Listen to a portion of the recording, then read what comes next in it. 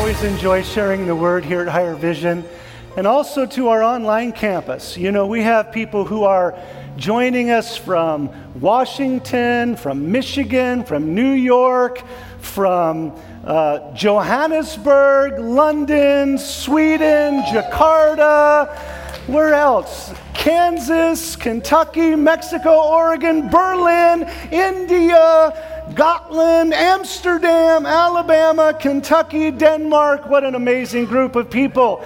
Thank you for joining us online today.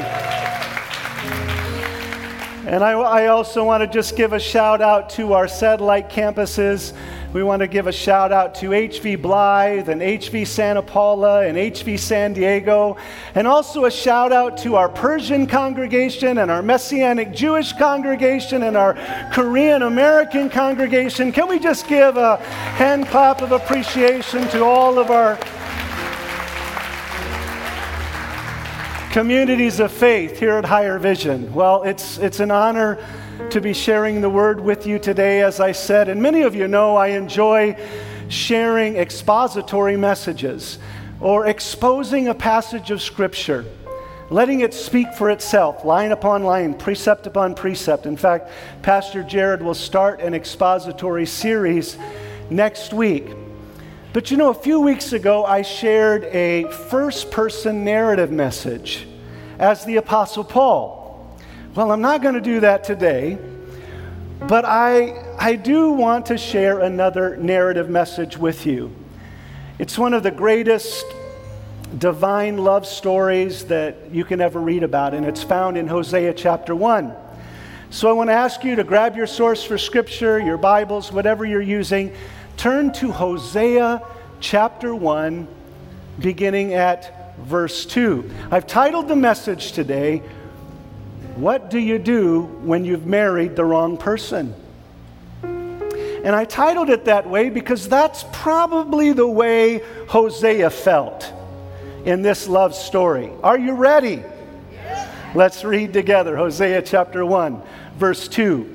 When the Lord first began speaking to Israel through Hosea, he said to him, "Go and marry a prostitute, so that some of her children will be conceived in prostitution. This will illustrate how Israel has acted like a prostitute by turning against the Lord and worshiping other gods." So Hosea married Gomer. Let's pray today. Heavenly Father, we thank you for your divine love, your transforming love.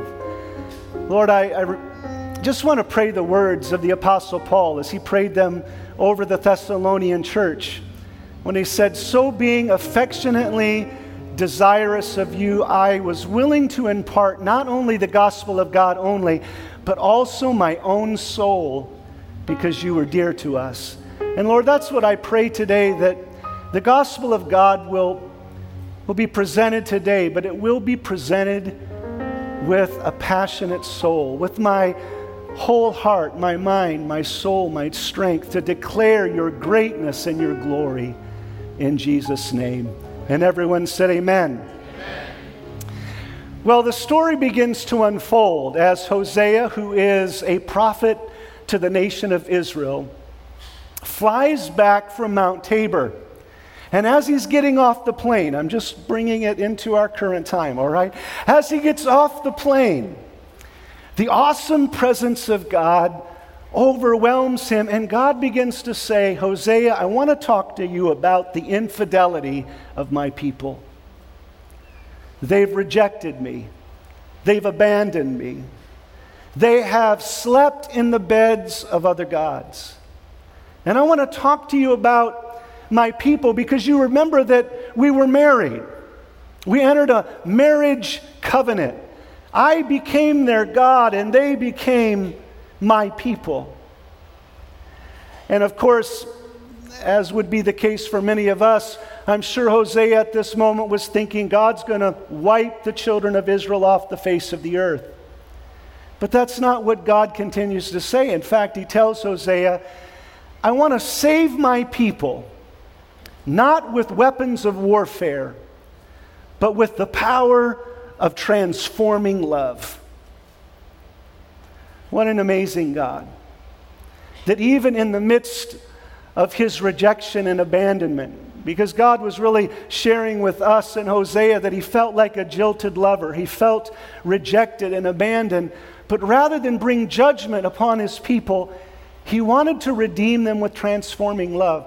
You know, sometimes I believe some people look at God through the jaded eyes of intolerance, as if God is just waiting in the wings to smite us with judgment. If we step over the line, that he's there as this cosmic killjoy, just wanting to judge us and spank us and send us to our room for a timeout. I remember spanking my son Garrett one time, and all the way through the discipline I sobbed. I cried. Not because I delighted in the discipline, but because I knew it was needful for my son to know what was right and what was wrong. And you see, that's the way God is sometimes in our lives. He's not standing in the wings anticipating with excitement the opportunity to chastise us or discipline us, but he loves us so much that sometimes he has to walk alongside and show us what's right and wrong. But in this particular case, God is expressing to Hosea, I want to teach my people that I love them. And of course, Hosea asked the question, what does this have to do with me? Why are you telling me this, God? Why am I involved in this process? And God says, because I'm going to make you a modern day movie to the world. You haven't experienced the height and the depth of my love, but I'm going to give you a small glimpse or a small taste of my love. And guess what, Hosea? You're going to get married. And of course, Hosea, I'm sure, was excited and started talking about, hey, I know just the person. I was at the last crusade at Mount Tabor, and there was this wonderful young lady singing in the praise team. I know she will make a great wife. But God says, you know what, Hosea, I know she will make someone a great wife someday, but not you, because I've picked out someone else.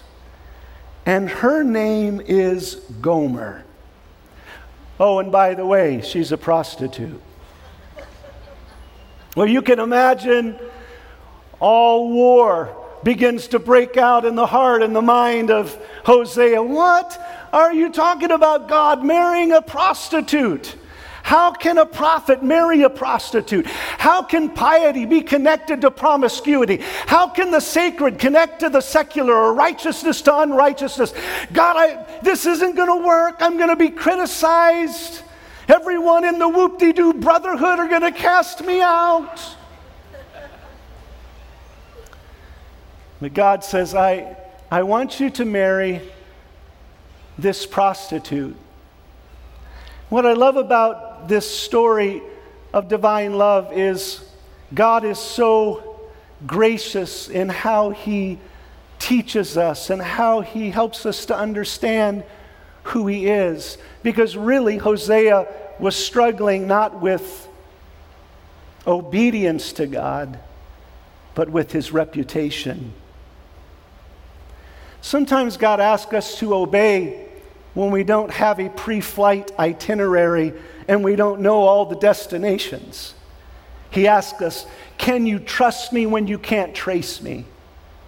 Can you follow me when you don't understand me? Can you run toward me rather than away from me? The first God lesson that we're going to learn today is this idea of run toward God. And I want you to notice, if you're taking notes, hopefully pull them out of your programs. If you're taking notes, great. If you're not taking notes, take notes. All right. So run toward God. Notice that it doesn't say run toward your spouse, or run toward a family member, or run toward a friend. Because so often in the crucibles of life, we end up running toward a third party for the solution. We almost develop this Messiah complex, as if someone will become our Messiah and save us out of the chaos and the mess that we're in. A married person looks at a single person and thinks, I just wished that I could get out of this 360-degree circle of constantly being told what to do, what to say, how to dress, all the strings, all the expectations, all the adaptations. I wish that I could just go and do what I want to do, go where I want to go. Girls just want to have fun. Guys just want to have space. I just wished I could just find someone to get me out of this chaotic mess.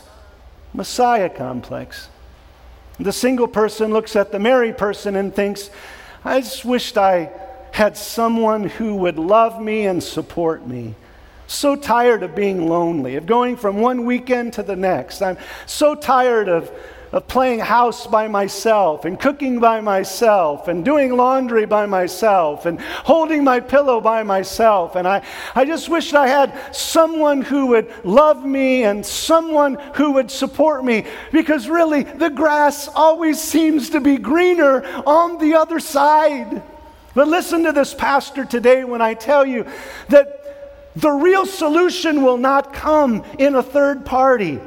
It won't come from the outside in. Sometimes you can fall into the idea of you're not looking for a man, you're looking for a Messiah. You're not looking for a wife, you're looking for a maid.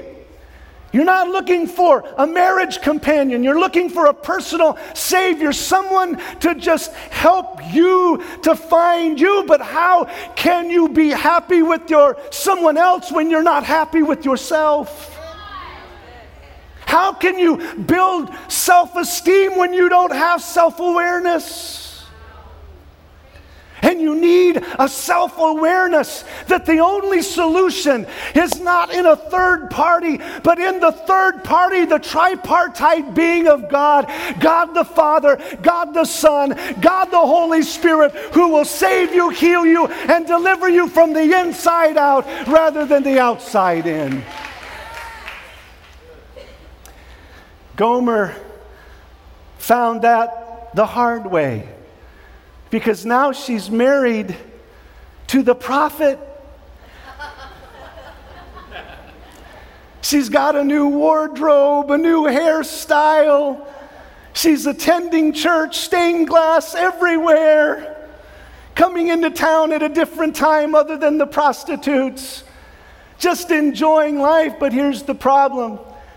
Gomer has made a commitment to her husband and not to God. The commitment alone won't keep you. The commitment to God will keep you. And sometimes I believe in the church, and you know as well as I do, that just because people attend church doesn't mean they've made a commitment to God. Some people come because of a tradition, or because of a liturgy, or because of the stained glass windows, which we have none, or because of a commitment to their husband or their wife. But just because you're in a barn doesn't make you a donkey, and just because you're in a garage doesn't make you a car, and just because you stick your head in an oven doesn't make you a chocolate cake, and just because you come to church doesn't make you a Christian. You can come in a devil and leave a devil. You can come in as a good person and leave as a good person. What makes the difference is a commitment from the inside out. When you personally make a commitment to Jesus Christ and it transforms your life, you run to God. What do you do when you've married the wrong person? You run to God. And the second God lesson that we learn is we ignore the critics, because now what begins to happen in the life of Gomer is those who are in the church begin to remind her of her past. They begin to say, Gomer, we know where you came from, and we know your past failures, and we know that you used to be a prostitute. And because Gomer's commitment is not from the inside out, but the outside in, she begins to struggle with this new way of life and begins to back toward the back door of the church. Jonathan Edwards, an 18th century revivalist, preached the sermon, Sinners in the Hands of an Angry God. Well, I believe we need to change the message in the church from sinners in the hands of an angry God to sinners in the hands of a loving God. Because God loves us. In fact, if you come to Higher Vision Church and you want to be on the Religious Rules Committee, would you please go somewhere else? Because we're not called to be the spiritual police. That's what the world thinks. The world sees us as holy hall monitors, trying to enforce the rules and the regulations of the kingdom. But where are the people in the church and people representing God who will share a different picture? Where are the Christ followers who are presenting a different picture to the world, who are declaring the world will know that we are Christians by the love that we have for one another? So, unfortunately, Gomer listens to the critics and she goes back to her old way of life. And Hosea has one of those "I told you so" moments. He flies back to Mount Tabor, and can't you just see him? God, I told you so. I told you a prophet could not marry a prostitute. I told you, Lord, that I should have married that young woman in the praise team. God, I told you that this wasn't going to work. But I love God because He always exposes the truth. The truth sets us free, and He says to Hosea, let me ask you a question. How do you feel about her? Oh, God, you know, she rejected me, she abandoned me, and now all the people who held me in high esteem, they're criticizing. Hosea, ignore the critics. How do you feel about her? Well, God, you know, I was cast out of the whoop-de-doo club, and now everybody's saying that. Hosea, wait. How do you feel about her? Well, she was my biggest critic. She said things that wounded me and hurt me. Hosea, how do you feel about her?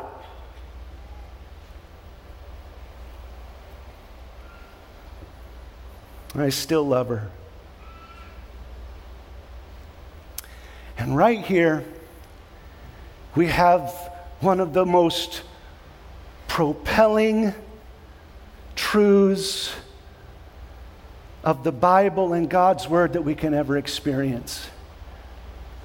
Because Hosea becomes the modern day movie of God's divine love, and God says, Hosea, just as you still love your wife who has hurt you and abandoned you and ended up in the beds of other men, I still love my people. They've hurt me. They've rejected me. They've abandoned me. They've ended up in the beds of other gods. And I still love the unlovely. And that's really the third God lesson today that I want us to understand. I'll never forget going to a chapel service at Fresno Pacific University where I completed my undergraduate training, and Brennan Manning, who is a great theologian, great writer, he wrote the book, The Signature of Jesus. In that chapel service was telling the story of Jonas Zook, who was an 82-year-old widower. This was an Amish family living in Lancaster, Pennsylvania, and he had 4 adult children in their 40s and 50s. And they all had Down syndrome. So when Brennan pulled up on the farm and he stepped out of the car, little Elam, who was about 4 foot tall, and had this big burly beard and this Amish circular Amish hat on. And when he saw Brennan, he didn't know Brennan from Adam. This was the first time that he had laid eyes on Brennan. He was about 50 yards away, and he takes off running, and he leaps into the arms of Brennan and wraps his legs around Brennan's stomach and gives him the biggest kiss on the lips that he could possibly give. Brennan said, I didn't know what to do. He said, so I just hugged him and tried to kiss him with as much enthusiasm as he was kissing me.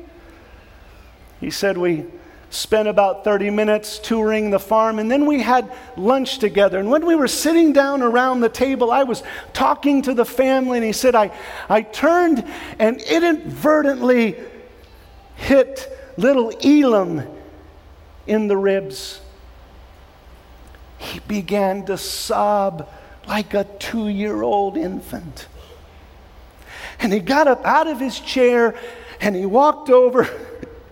And Brennan said he got in my lap again, put his legs around my stomach, and he gave me the most passionate kiss on the lips, even harder than before. And then he kissed my nose, and then he kissed my cheeks, and then he kissed my forehead. And he said, at that moment, I encountered the Abba experience. The power of God's transforming love. Because he was responding to me, not because of my response to him. He wasn't loving me because I was kind or unkind. I was nice or nasty. He was just loving me because. You see, God's love is not withheld because of an elbow to the ribs. The only way we learn God's divine love is when we're around the unlovely. When someone hurts us, when someone wounds us, when we're walking along someone who is different than us. They don't look like us or act like us. They're not in our religious orientation or our educational tower or our sphere of influence.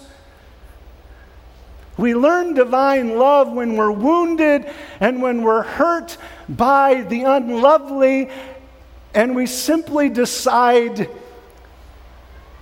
to encounter the Abba experience. If there's anyone who had the right to be angry, it was Hosea. If it was anyone who was wounded deeply and should have held on to unforgiveness, it was Hosea. After all, now he was raising his 3 children by himself without the love of their mother. Now he was the one working 2 and 3 jobs. Now he was the one who was taking the kids to school and to soccer practice and to the concerts without their mother's presence. Now he was the one trying to make up the gap or build the bridge of love to his children because the mother was not there. The mother was absent. If anyone understood woundings and hurt and pain, it was Hosea. But what do you do when you marry the wrong person? You love the unlovely and you forgive the unlovely.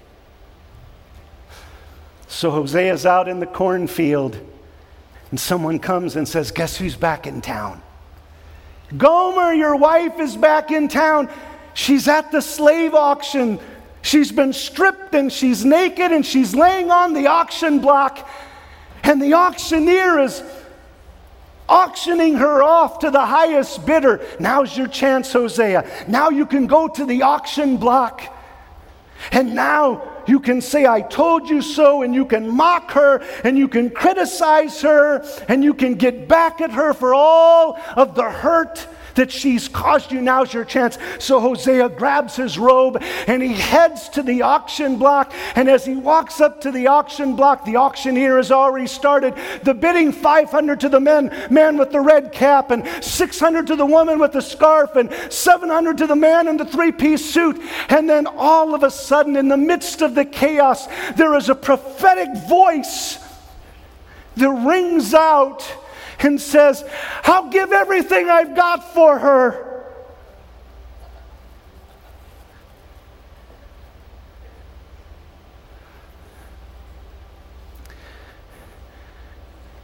With silence, the auctioneer says, going once, going twice, sold to the prophet Hosea. And he walks up to the auction block and he takes off his robe and he covers her nakedness and he carries her home. Oh my God!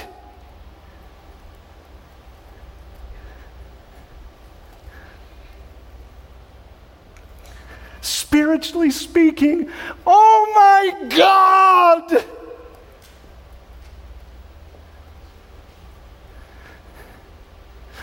I know we hear that term loosely all the time. I'll watch a design show with my wife, and when they do the big great reveal and they walk through the house, you hear, oh my God, about 10 times. Oh my God, oh my God, oh my God, oh my God, oh my God.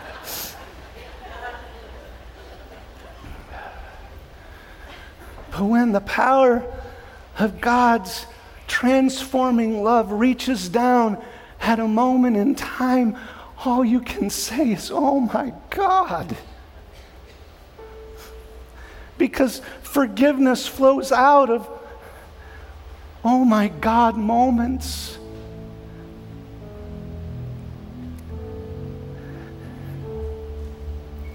This isn't a story that just happened with Hosea and Gomer. It started back at the beginning of time in the garden when Adam and Eve decided to divorce God. And I became the prostitute. And I walked away from God. And I prostituted myself on the streets of my own agenda.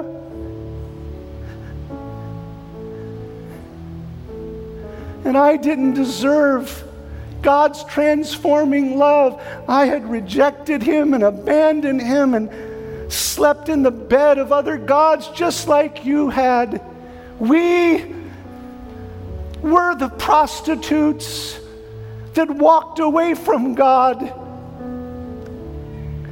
And yet in the moment when the grand auctioneer was auctioning us off, and Satan himself was bidding on our destiny and on our eternity, and there was chaos and confusion all around us, a prophetic voice rang out in the midst of the cosmos as Jesus the Christ said, I'll give everything I've got for him.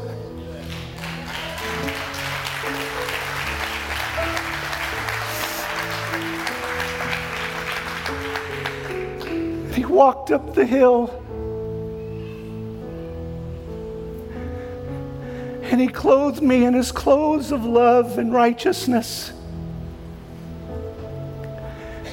And He took me to His eternal kingdom, brought me into the kingdom of God, not because I deserved it, but because of His transforming